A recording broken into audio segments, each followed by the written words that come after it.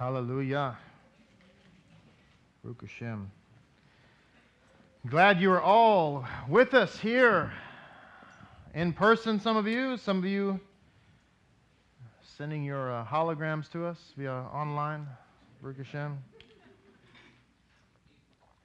We'll have that technology. There'll be an app for that. The seat will have like a hologram of the person who's watching online. I say that kind of somewhat joking, but you never know what's going to happen. Baruch Hashem.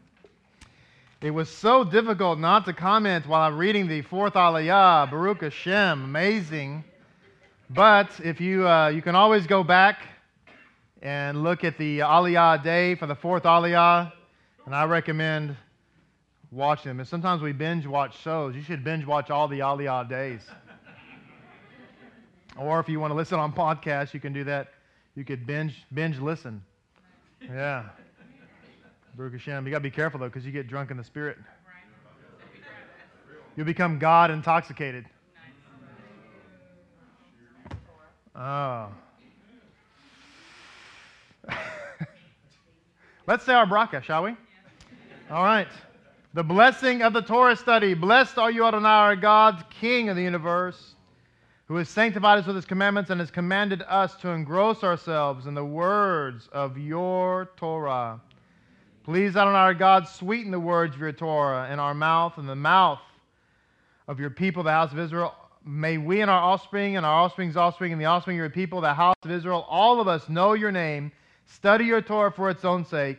Blessed are you, Adonai, who teaches Torah to his people Israel. Amen. Amen. We are still in the book of Shir HaShirim. Can you believe we're almost finished with it, getting ready to get into the Parashah Shemot, which would take us to a new book, the book of Esther.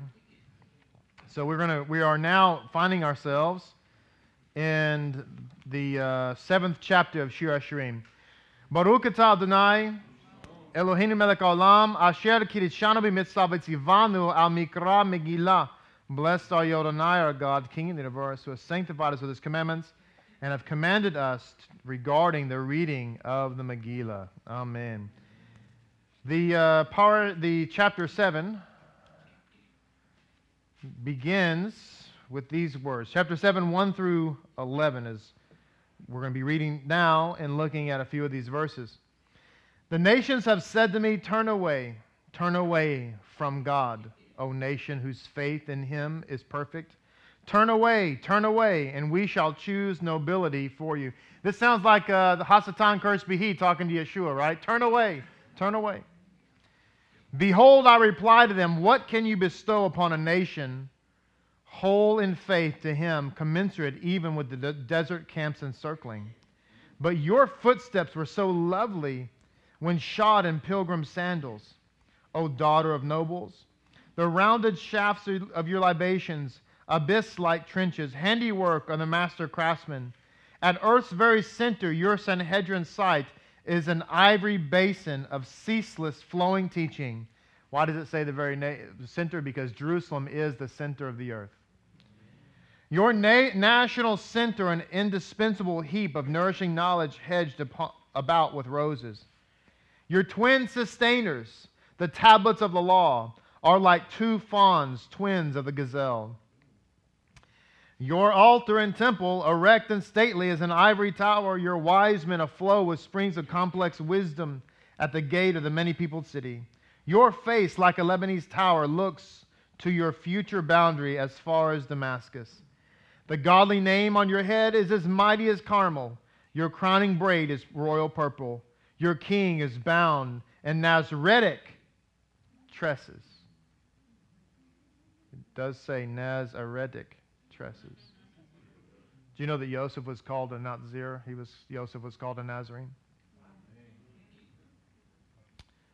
Anyway, it says, how beautiful and pleasant are you, befitting in pleasures of spiritual love.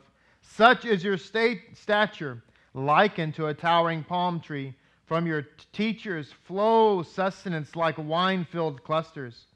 I boast on high that your deeds cause me to ascend on your palm tree. I grasped onto your branches. I beg now your teachers that they may remain like clusters of grapes from which flow strength to your weakened ones, and the fragrance of your face like apples. And may your utterance be like the finest wine. I shall heed your plea to uphold my faith before my beloved, in love so upright and honest, that my slumbering fathers will move their lips in approval. Amen, amen. Verse 11, I'm sorry, I left off a verse. I say to the nations, I am my beloved, and he longs for my perfection. Hallelujah. So yes, something I brought down in the Aliyah Day, just worth mentioning again, that the Talmud mentions that Joseph did not drink wine until he drank it anew with his brothers. And so it refers to him as a Nazir. It refers to him as like a Nazirite, right? A Nazirite, right? Right. So it's just an amazing, there's so many correlations, but that is not our topic today. Our topic today is Amunah, Baruch Hashem, looking at Amunah, going from a Shunammite to a Shulamite. I want to, before we say that though, I want to mention something from chapter 6 and verse 11 in Shir Hashirim, just another example of the mission that God wants us to undertake of bringing in converts, bringing in the sheaves, Anyway, so it says, that was Yishai's favorite song. He asked me to sing that. That's very sweet. He's very, Yishai is, he's very sentimental. You don't know that about him, but. Yeah. And it says here to this verse, as I went down to the nut garden to see the green plants of the valley, to see if the vine had blossomed, if the pomegranates had sprouted. And so it says here, I went down to the nut garden, alludes to the reason for the exile. The reason for the exile. One aim was to see the green plants of the valley, which pertain to converts. As the Talmud teaches, the Holy One did not exile the Jewish people except that converts should join them. The whole reason for the exile was that converts could be brought in. Is this any wonder then that Yeshua told the disciples to go out to the nations and teach them this gospel? And I emphasize this gospel. Not the gospel that most people are familiar with, because that gospel is not this gospel. It really isn't. It's not. And I don't mean that offensively. It's just, truth is truth. The sky is blue. Okay? And it doesn't do me any favors to tell people it's not. We did, in fact, land on the moon. Okay? Right? Yeah. Menashe was 37 when that happened. No, I'm just kidding. You're right.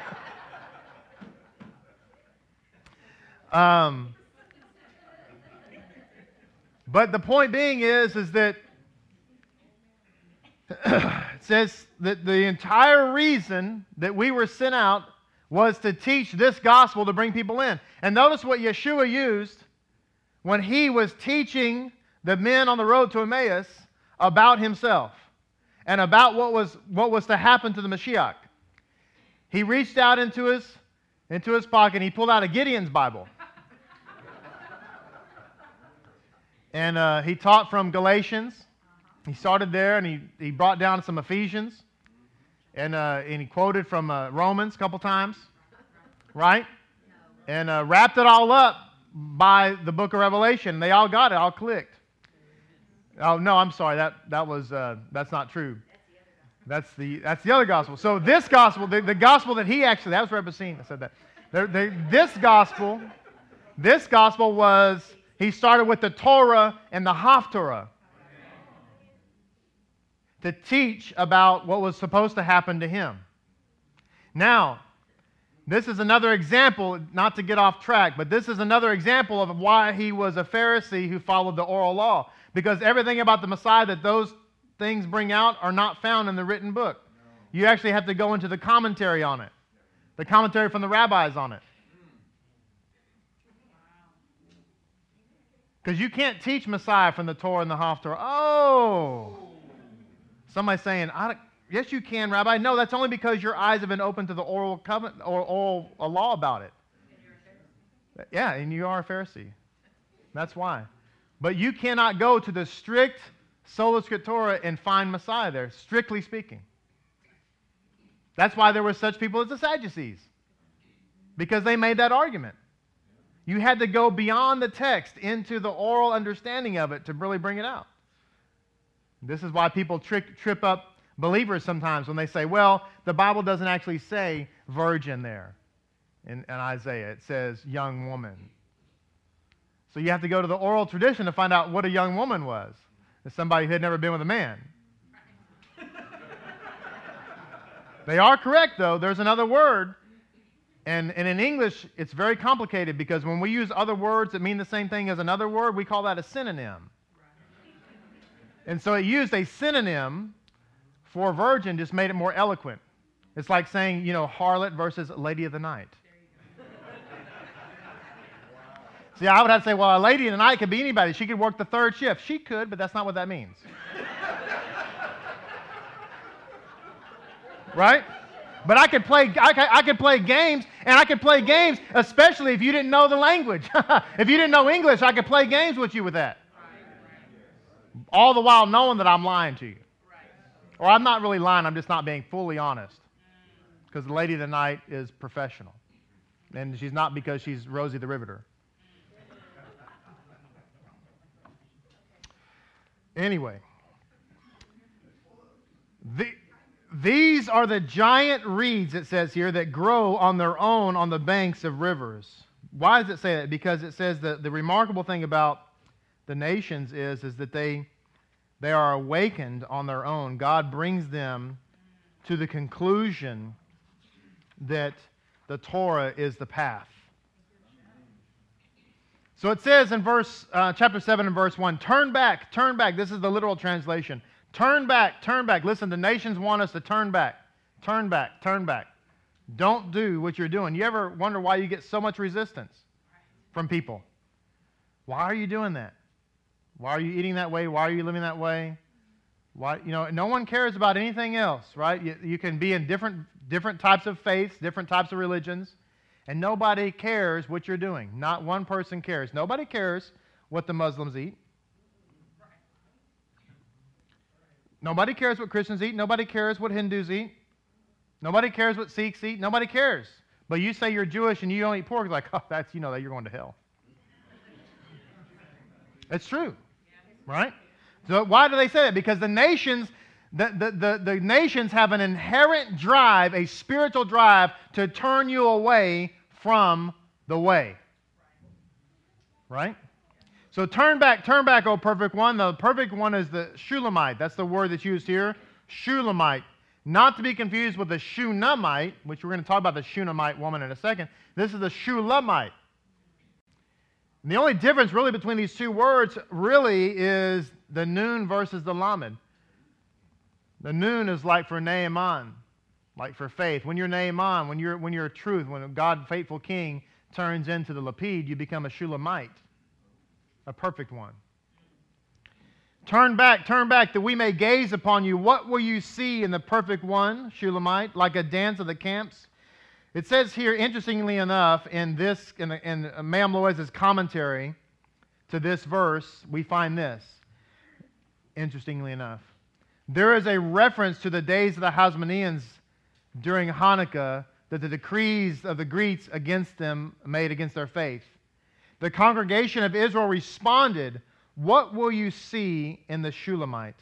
What have you seen in my people called Shulamite, which has never abandoned its Torah, that you want them to abandon their faith? Can you then do for me what God had done for Jacob when he dispatched camps of angels to welcome him? Can you do a dance on my behalf, that is, as the dance that he had arranged for me at the Red Sea? Can you arrange a dance of rejoicing for the righteous in the future, as God will do? So the enemy tries to entice us to turn away from the Torah, but just like in the days of Hanukkah, to this verse, to this verse, we responded to the Greeks, say, listen, can you, with the little petty honor that you are promised me, is that anything to compare with what God promised me? You know, this is something else, because today I want to kind of keep the conversation talking about our emunah, our faith, our trust in God. And I want to go and look at the story of the Shunammite, because she was a woman of great faith.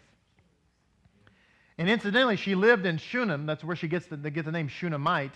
And Shunem is in the territory of Issachar. And Issachar was a tribe anyway, I should say, that was prophetic, which is, you're going to learn something about that in a second with respect to her. But it was a tribe of the prophetic. They saw things. She saw something that no one else saw, or at least very few people saw. Her husband didn't even see it, right? Which is another testament to the Jewish woman. But anyway, so we have here, in this time period, we looked at the Greeks and said, there's anything you can do for us, and it's a reminder that the enemy will entice us with sin, and whatever sin that is, whether it's a sin of adultery or robbing a bank or whatever the momentary gain is with that sin. And listen, those temptations that the Yetzer Hara puts against us, no matter whatever it is you happen to be tempted with, those temptations are strong. But here is one way I'm going to submit to you that you can push back and against that temptation, no matter what it is you're being tempted with. And here it is. This is your pushback. Am I willing to give everything, because that's what it's going to cost me?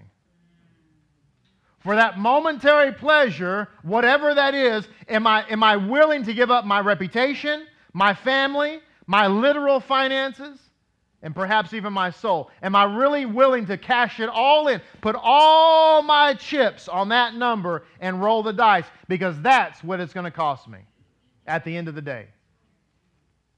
We think that we might do a little sin here, a little sin there, and it's only going to cost us maybe possibly this or that. But what we don't realize is that it's going to cost us everything. Then you couple that with the fact that you're a Lapid, and you think, well, I'm a Lapid. Maybe you live in some place where you don't have a lot of community. You're online. You think no one's watching you. What you don't realize is there are hundreds, even thousands of people who are watching your every move, and you may not even know their name. And when your light goes out, you cause all their lives to crumble. All their lives to crumble.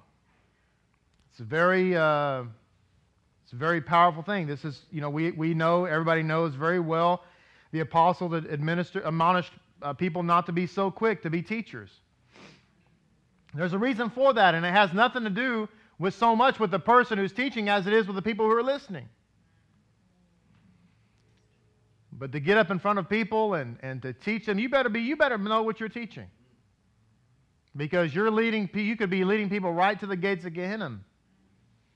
And by the way, the sages say that, it's one thing for somebody to sin and be forgiven that, but if you've actually lead people into sin, man, that's a rough road. If you intentionally do that and you're leading people, that's why you got to be careful.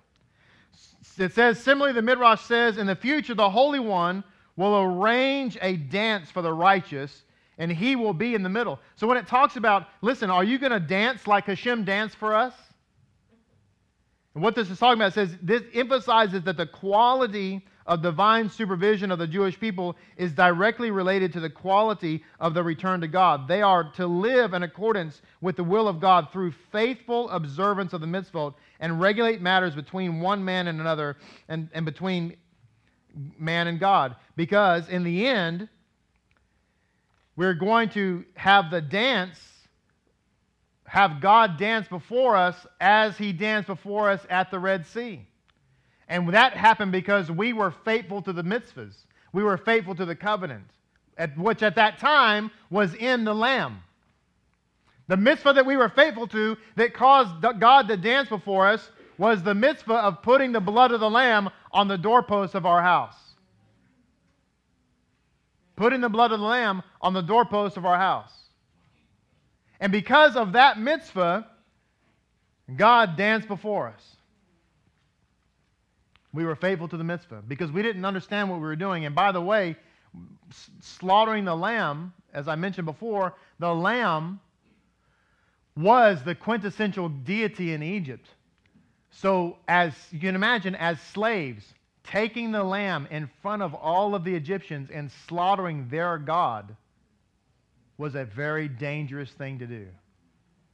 And yet because we took that step of danger and we said we will do and we will hear, because of that, God danced before us. And He literally danced before us. We formed a circle. The sages talk about this. He got in the middle of the circle and He did a dance before us, and we pointed at Him and said, this is our God and we will worship Him.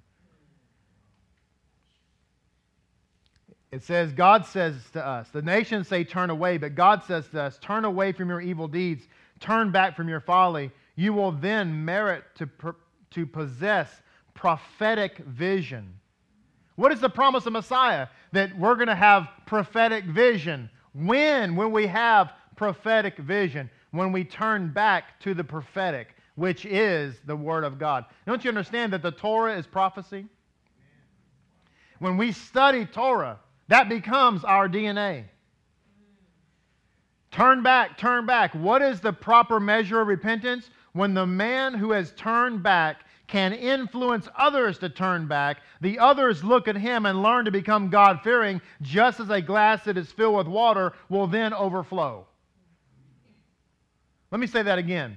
Turn back, turn back. What is the proper measure of repentance? What's the proper measure of repentance? Come to me, all of you who are thirsty, and then out of your bellies will flow rivers of living water. You come to get your glass full, but then as a result of filling the glass up, it naturally flows over to fill other glasses up. So it says the proper measure of repentance is that a man, when he turns back, should influence others to turn back. That's how you know that repentance is real. When you're influencing others to return, you know you've returned. And you're returning. Because you're walking up. You're making aliyah to Jerusalem. You're going up to Jerusalem. Hassasan, on the other hand, says, nope, nope, nope. You follow me. You do what I want you to do. Don't listen to what they want you to do. You know, Hasatan Kirsty is slick and sly.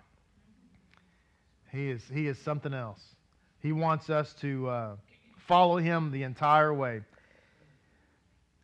We have to be people of integrity. There's a story here related to this verse talking about the nations are going to see. They're going to see us, and they are going to be inspired to be like us. And by the way, we have to really inspire. And one of the ways we inspire in a lot of different ways. But one of the ways is inspired by being loving and by being caring, by being polite, right? Nice people. And one of the ways is through the trait of being people of integrity. It says, we want to gaze upon you. And this is the commentary. It says, the Raya Israel, the beloved Israel, is told, if we see that your conduct is faithful and upright, the honor of God will be served. The Midrash relates a story that Rabbi Shimon ben Shattah once bought a donkey from an Arab, and his disciple found a precious stone on the donkey. When he came to return the stone, the Arab exclaimed, "Blessed be the God of Shimon ben Shattah." The integrity of a creature of flesh and blood tells you of the integrity of the Holy One. Thus the Scripture says, "This nation I found for myself, that they might tell my praise forever." Isaiah 43:21. Similarly, it says, "This is my God, and I will glorify him." Exodus 15:2. Through his glorious deeds, a person fulfills the mitzvah of glorifying God throughout the world when men declare, "Blessed is the God of Israel."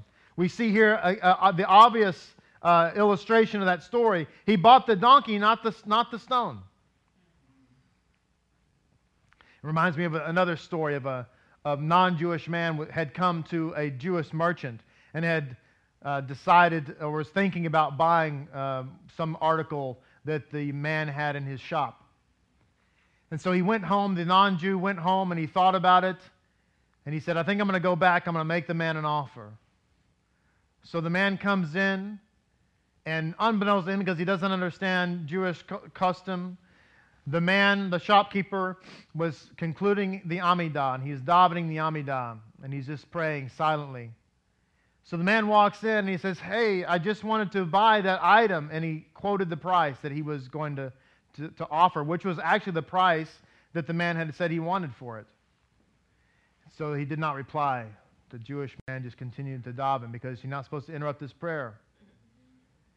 And so the non-Jew got nervous and he thought, well, maybe it wasn't a good price. So he said, "Okay, well, I'll add 1,000 to it." No answer. He's like, "Okay, all right, 500. I had 500. Now it's 1,500 more than you asked. Listen, I'll pay 1,500 more because I want it." No answer. Davening. The non-Jew, exasperated, says, okay, I'll 2,000 more, 2,000 more. The man finished, took a step back. And he said, "The first price you said is the price you'll pay." The man was astonished. He says, "I was talking to God. I couldn't answer you. I was on the other line." That's integrity, my friends. We also have to be people of humility in order to have true faith. True faith, people of humility. It says, the scriptures say about Abraham, this is from Mayam Loeza's commentary, just bringing down points about this verse he's talking about. It says, the verse speaks of Abraham that in the manner of princes he would always address his guests as "my Lord."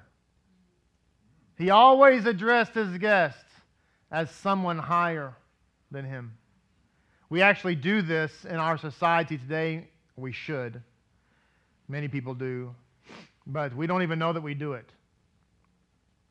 I had one time somebody,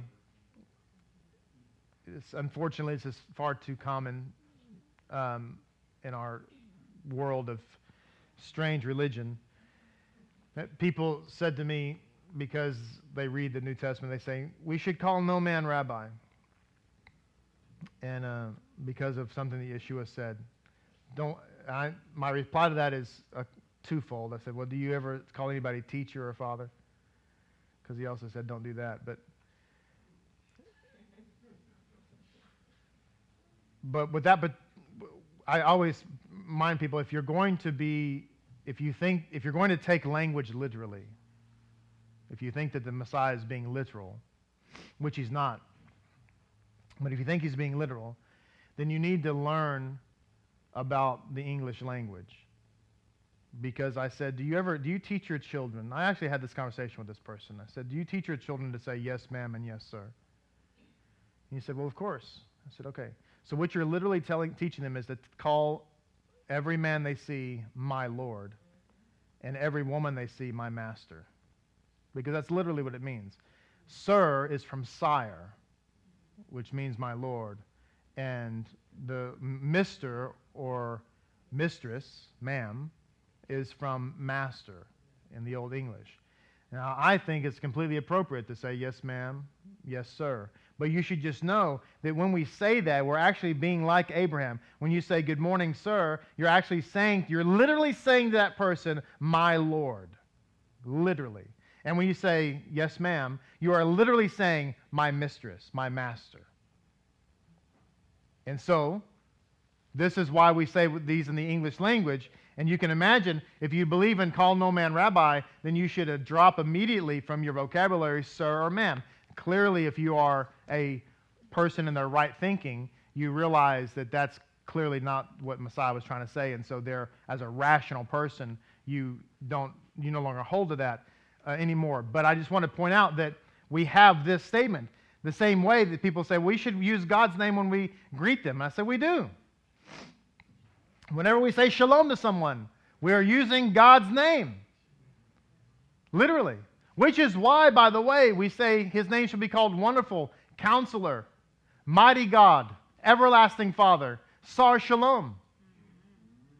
We say, isn't it interesting that there are a couple of names of God in there? What are you talking about? They're all names of God in there. Wonderful, Counselor, Mighty God, Everlasting Father, Sar Shalom are all names of God.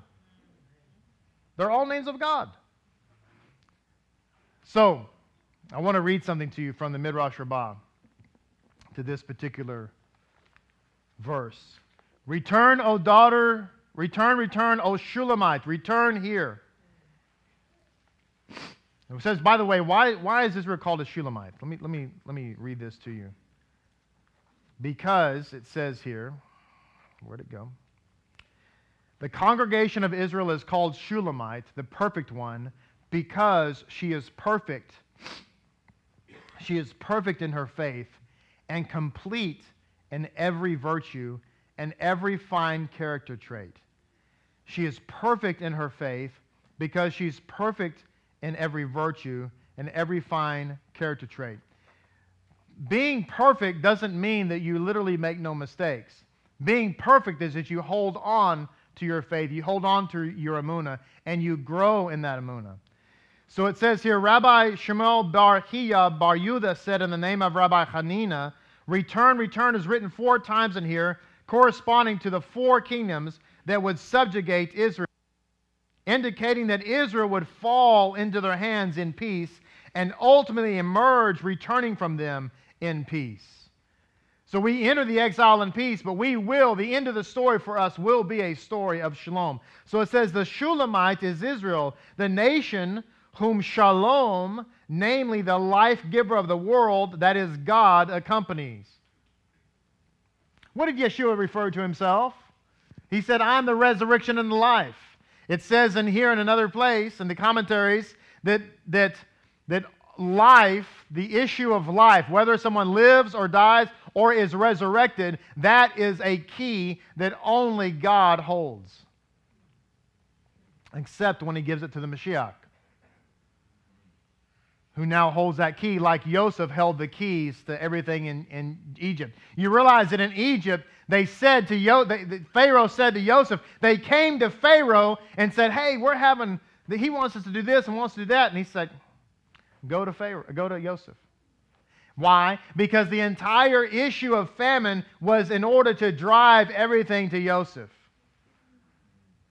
Because Pharaoh said, listen, I have the throne, so I'm above him, but everything, when you talk to him, you're talking to me. Whatever he's telling you is what I'm going to tell you. Incidentally, if you listen to the Aliyah, you find out that what Joseph was wanting to do was become circumcised, become Jewish. Right? That's a hard sell. We don't want to circumcise. Okay, starve.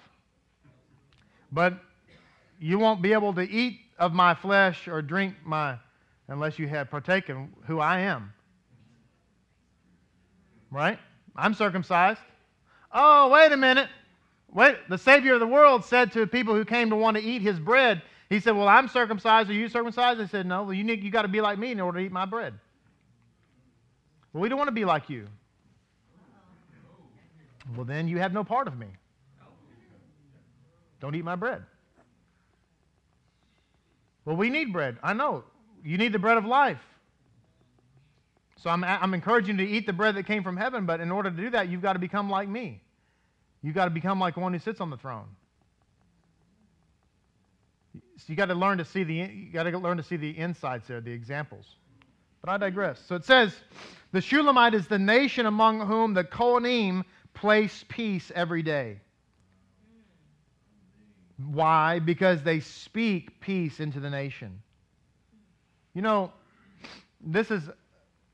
we need to learn to be conduits of blessing. And this is why we during the high holy days and during the 40 days of Tshuva, we focused on Shimras HaLashon. That's a difficult mitzvah. It's a hard mitzvah because we live in a very negative and cynical world. But we all need to be people who habitually speak peace into our families, speak peace into our synagogue community, speak peace into each other's lives. We need to be people who speak peace, just like the priest spoke peace over the congregation. And they were actually conduits of blessing. And I know we talked about this before, and Menashe and I talked about this last Monday in the class downtown, that The beautiful thing about being a conduit, we talk about the garden hose gets wet. You've probably heard me mention this before, but just to reiterate, you have a garden, and God wants that garden to be watered, and He has a spigot, and the spigot is the heavenly flow, the windows of heaven, and He wants us to find somebody, find a person that needs something, and find out what they need, and pray for them, and water that garden. So what happens is you're now the garden hose. You walk over, and God connects you to the spigot, and then He turns on the water, and the water flows through you as you're praying for that person, and they now receive a blessing because you've been praying for them. But guess what? Whatever you've been praying for them, you're going to receive because that water is getting you wet as it's going to them. This is why we need to speak peace and not concur with the enemy and speak death and destruction. Speak peace. It's going to be okay. All is well. Shalom and blessing to you. Finances to you. Health to you. Speak peace. Be people who practice. Be known as somebody who's incredibly optimistic. Everybody wants to be around an optimistic person. Nobody wants to be around a depressed person. No one wants to be around somebody who is constantly negative. Right? I'm just saying. My people will dwell in an abode of peace. Rabbi Eliezer Bar Maron said, children of Israel who will exist in both this world and the world to come. That's what it means when it says that they are complete. They're shulamit, meaning that they will exist in this world and they will exist in the world to come. Now, quickly, I want us to read this story from the Shunammite woman from 2 Kings chapter 4. 2 Kings chapter 4. This is just a great story, and I think it's wonderful to share it now because the two words are similar, even though they're not exactly the same. Made me think about it anyway.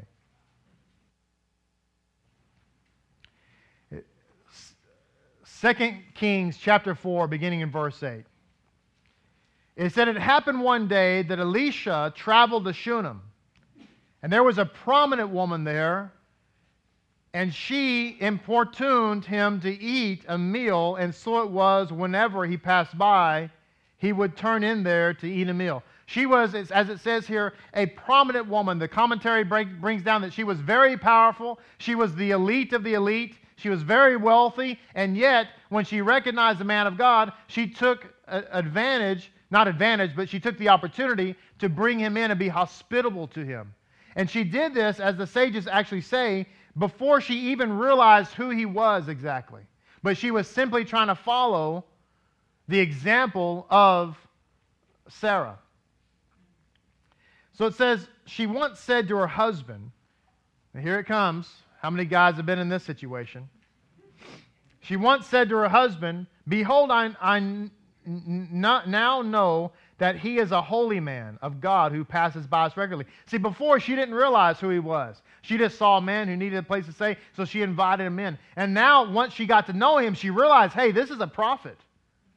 This is the guy who took the mantle from Elijah. So she says to her husband, the back bedroom we have him staying in, hey, that is nothing, nussa. She said, let us now make a small walled attic and place there for him a bed, a table, a chair, and a lamp, so that whenever he comes to us, he can stay there. She wanted to build him a nice place. He needs a 4-star hotel when he's in Shunem. We can't have him stay in that back room, right? It says here, it happened one day that he arrived there, and he turned to the attic and lay down there, and he said to Gehazi, his attendant, summon the Shunammite woman. And he summoned her, and she stood before him. So it says here in the comments, see if I can see it right quick, that it says a Torah scholar is permitted to accept someone's hospitality, but he should try to do something in return. This is why Yeshua says, if they invite you in, let your peace remain there. And if they kick you out, then take your peace with you. Right? So a Torah scholar, he's allowed to take her hospitality, but he should try to give her something in return. So he said, summon her. And she stood before him. And the commentary talks about that she was a modest woman, so she didn't go into the room. She just stood by the door. And Gehazi was actually between her and he, so that he could intermediate the conversation. And it says, he then said to Gehazi, please say to her, behold, you have undertaken all this exertion on our behalf. What favor can be done for you? Can something be said on your behalf to the king or the army commander? Some comments say that he was saying this because she was a prominent woman and certainly she had governmental affairs. Maybe she was working on some big project and he needed to put in a word to the king or the army commander. But others say, no, this happened on Rosh Hashanah. And because he was there, the reason he was there is it was Rosh Hashanah, and what he was really saying is, you're a good woman, and you did this for us. I want to speak. I want to be your intermediary between the king who rules over kings, blessed be he. Can I speak to him on your behalf during this Rosh Hashanah? And I want you to see what the woman says. She replied, I dwell among my people. This is what the comments say. The sages say she did not want to be singled out. Because someone who's singled out from the congregation, someone who separates themselves from the congregation, is now judged on their own merit alone. But when with the congregation, God judges them on the merit of the whole. So this is, oh man, there's so much good to bring down from that. You say, I don't know, man, I wish I could read the Torah like Hillel and Ahmed. I wish I could dive, and I wish I knew how to wrap the feeling real good. And God says, that's okay, because see, what I do is I take everybody's grade and I average it out. Which, by the way, means that we all need to be doing our very best. But see, when I get singled out, it's like, no, don't single me out. Because, see, there's some mitzvahs that, and you say, well, wait a minute. A woman says, I don't get to wrap the feeling. That's okay. So you're in the congregation. A man says, I don't get to keep the mitzvah of nidah. Obvious. That's okay. So you got women in the congregation. You see? This is why it's so important not to leave the unified whole. Because then you get judged on your own. And she says, don't single me out. I dwell among my people. She says, I do all right.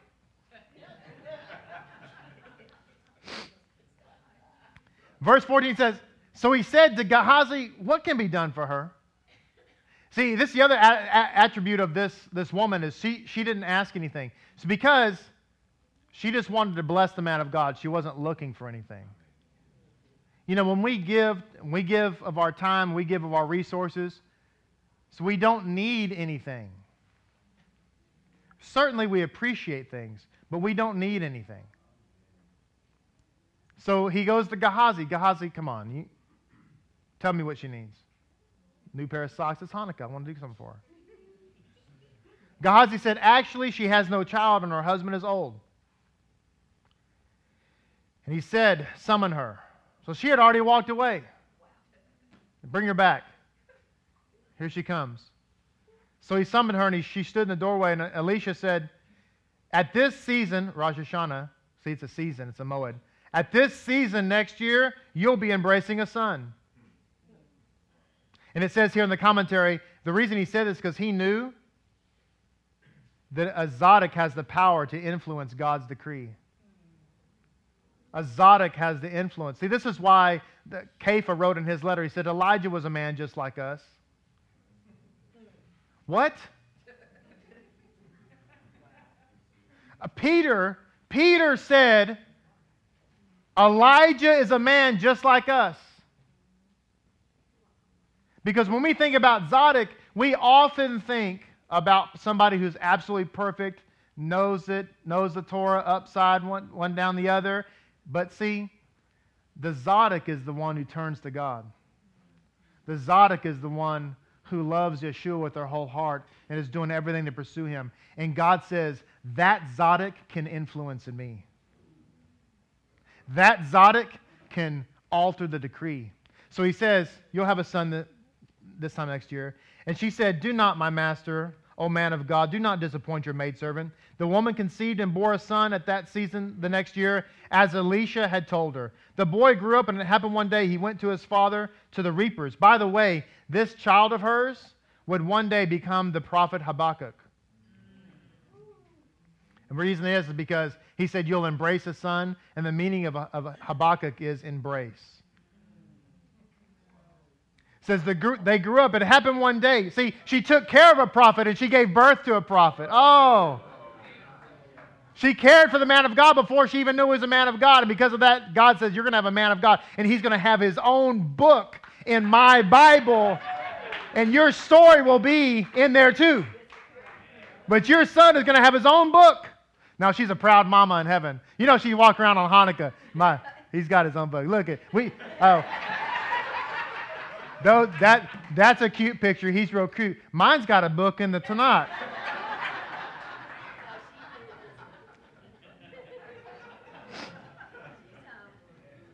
She's humble.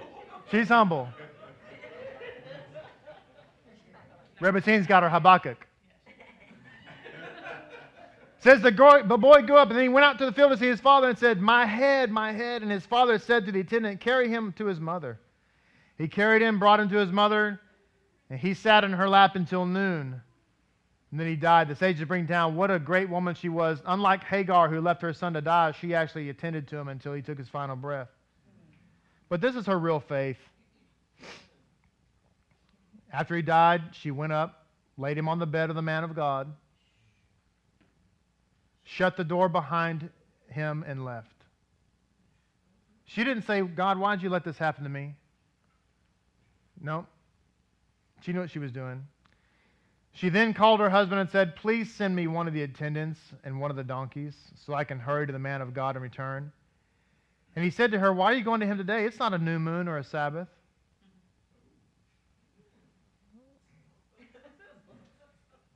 And she replied, it's well. It's okay. She was being a conduit of blessing. It's going to be okay. It's all good.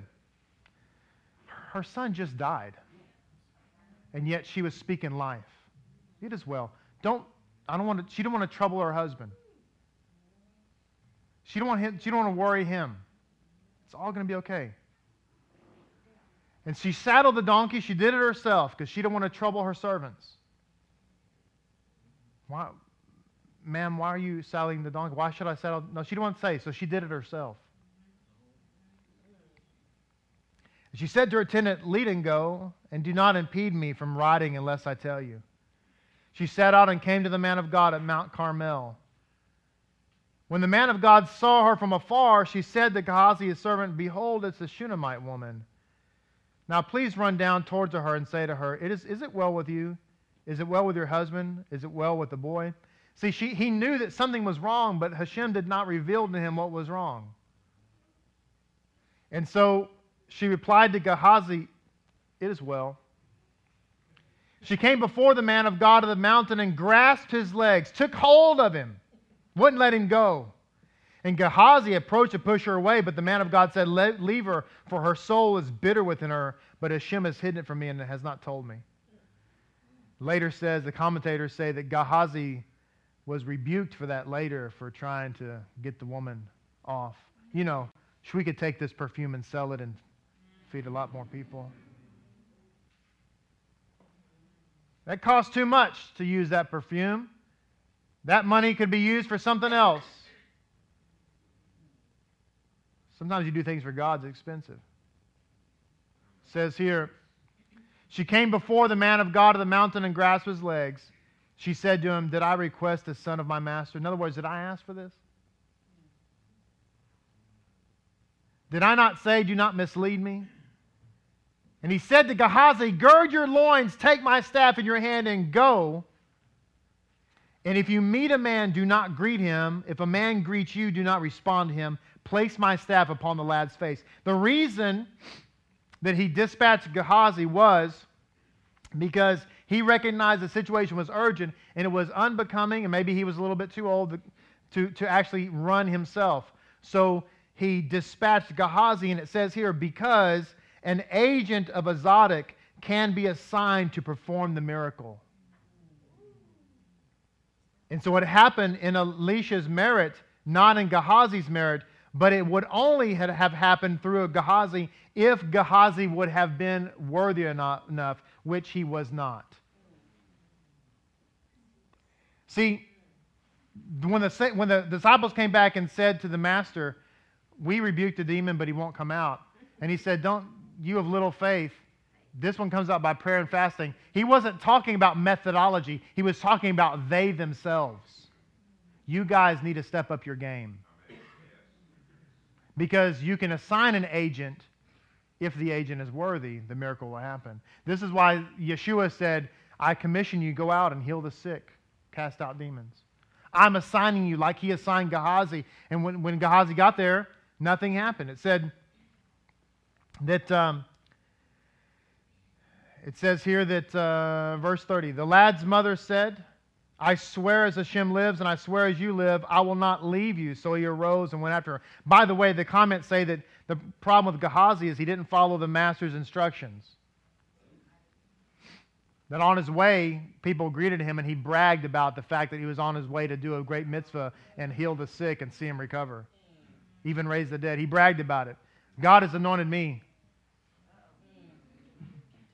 Elisha has anointed me to go raise the dead. So that's why I have a healing ministry. And I'm on my way to do it right now. That's what God has anointed me to do. Are you kidding me? Listen, the same oil he put on you yesterday, he can take off today.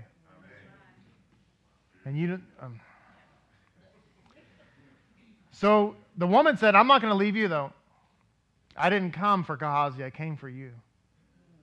Because it wasn't Gehazi who said to me, behold, in a year you'll hold a son. It was you.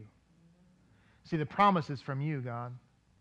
And I'm not going to let go of you. Because the promise is, see, if I get if Gehazi fails me, it's not going to mess up my faith because I don't believe in Gehazi.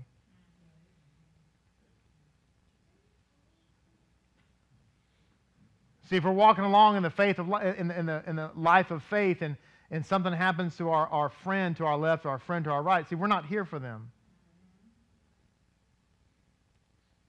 So we got to continue on in the promise. Right?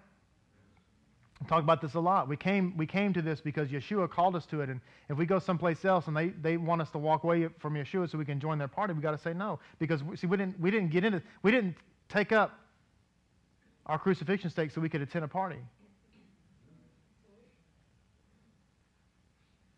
So I know you sent Gehazi, and that's sweet and all that, but I'm not leaving you because you're the one.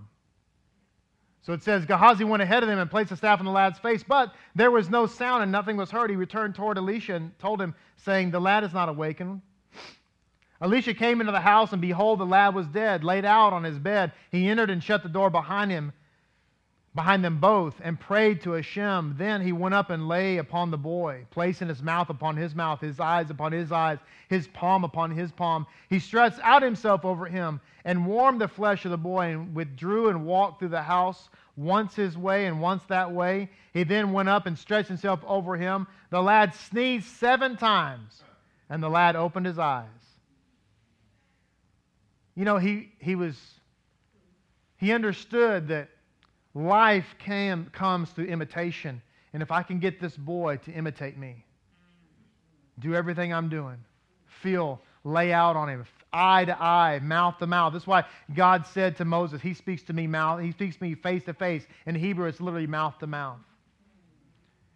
We got to be mouth to mouth with God. We got to be intimate with Hashem.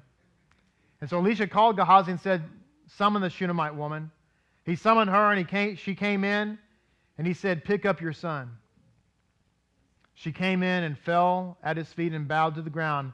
She then picked up her son and left. And Elisha returned to Gilgal. We got to say all is well. We got to say all is well. One final thing I want to share with us today. It says, a Jew is one who approaches the mitzvah observance with the right spirit. It says, if a Jew approaches mitzvah observance as a sacrifice, albeit a necessary and worthwhile one, he will be vulnerable to the temptations of the less inhibited society around him. If we look at following God as a sacrifice, I'm giving up. I'm taking one for the team. If we look at it like something we got to do, like He's extracting something from us, then we will be subject to the temptations of the nations around us who say, come on, man. You live in Fort Worth, you've got to drive all the way to Dallas to eat out. Come on. You live someplace where there's no restaurants, like Tulsa. Or like Kansas, our brothers back here and sisters that live in Kansas City, nothing around them. Every meal at home, like, come on, that's so inconvenient. No, I got to be nailed to the cross.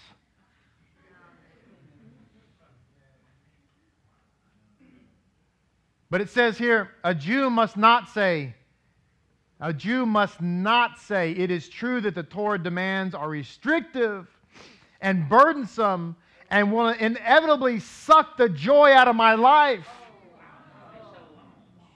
It says that in the Midrash Rabbah I'm reading to you from Shir HaShirim.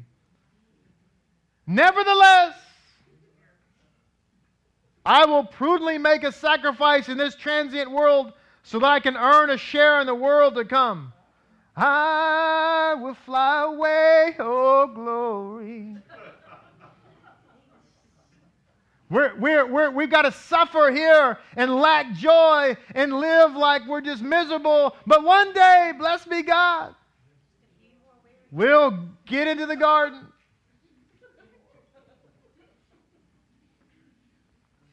That is a wrong-headed approach to Jewish life, it says. The proper approach is to realize that if one carries out God's will, he will have good fortune and happiness in this world.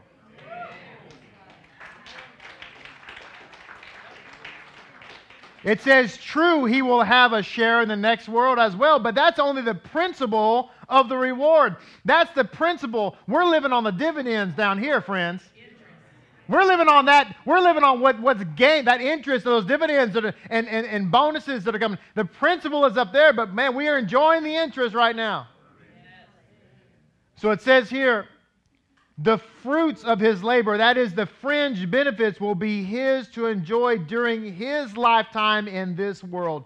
No one ever loses. No one ever loses by keeping the mitzvahs. Only good and blessing result from that. And that's not all. Wait, there's more.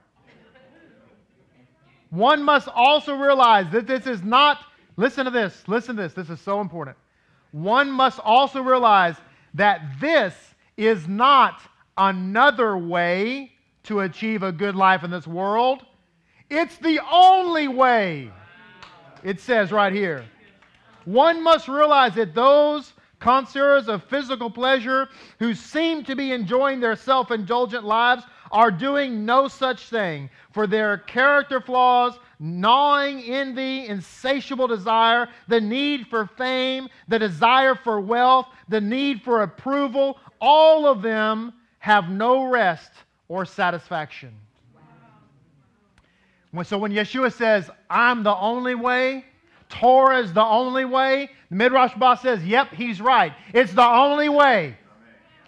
Anything outside of him, anything outside of those sapphire tablets, anything outside of Yeshua, the true Messiah. Let me just tell you, friends, that one of these days, every knee is going to bow and every tongue is going to confess that you are Lord, to Yeshua. And I said this in the Aliyah this week. Is that someone says, well, no Jews, all the rabbis disagree with you. All the rabbis disagree with you. You're the lone rabbi out there, Rabbi Griffin, that says that. You're the lone Jew who says he's the king. And I say, well, maybe. I think I'm like Manasseh. I'm standing there and I'm looking at my uncles. And all of them, including my grandfather, all of them agree that this guy they think is a goy behind me is not the king and not the Savior of the world.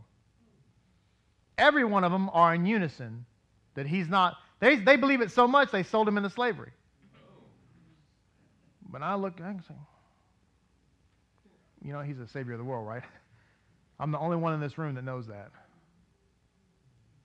Now, I'm not suggesting to you right now that I'm the only rabbi in the world that understands this. Please don't misunderstand. I'm using an analogy, okay? Because right now I'm going to get some emails.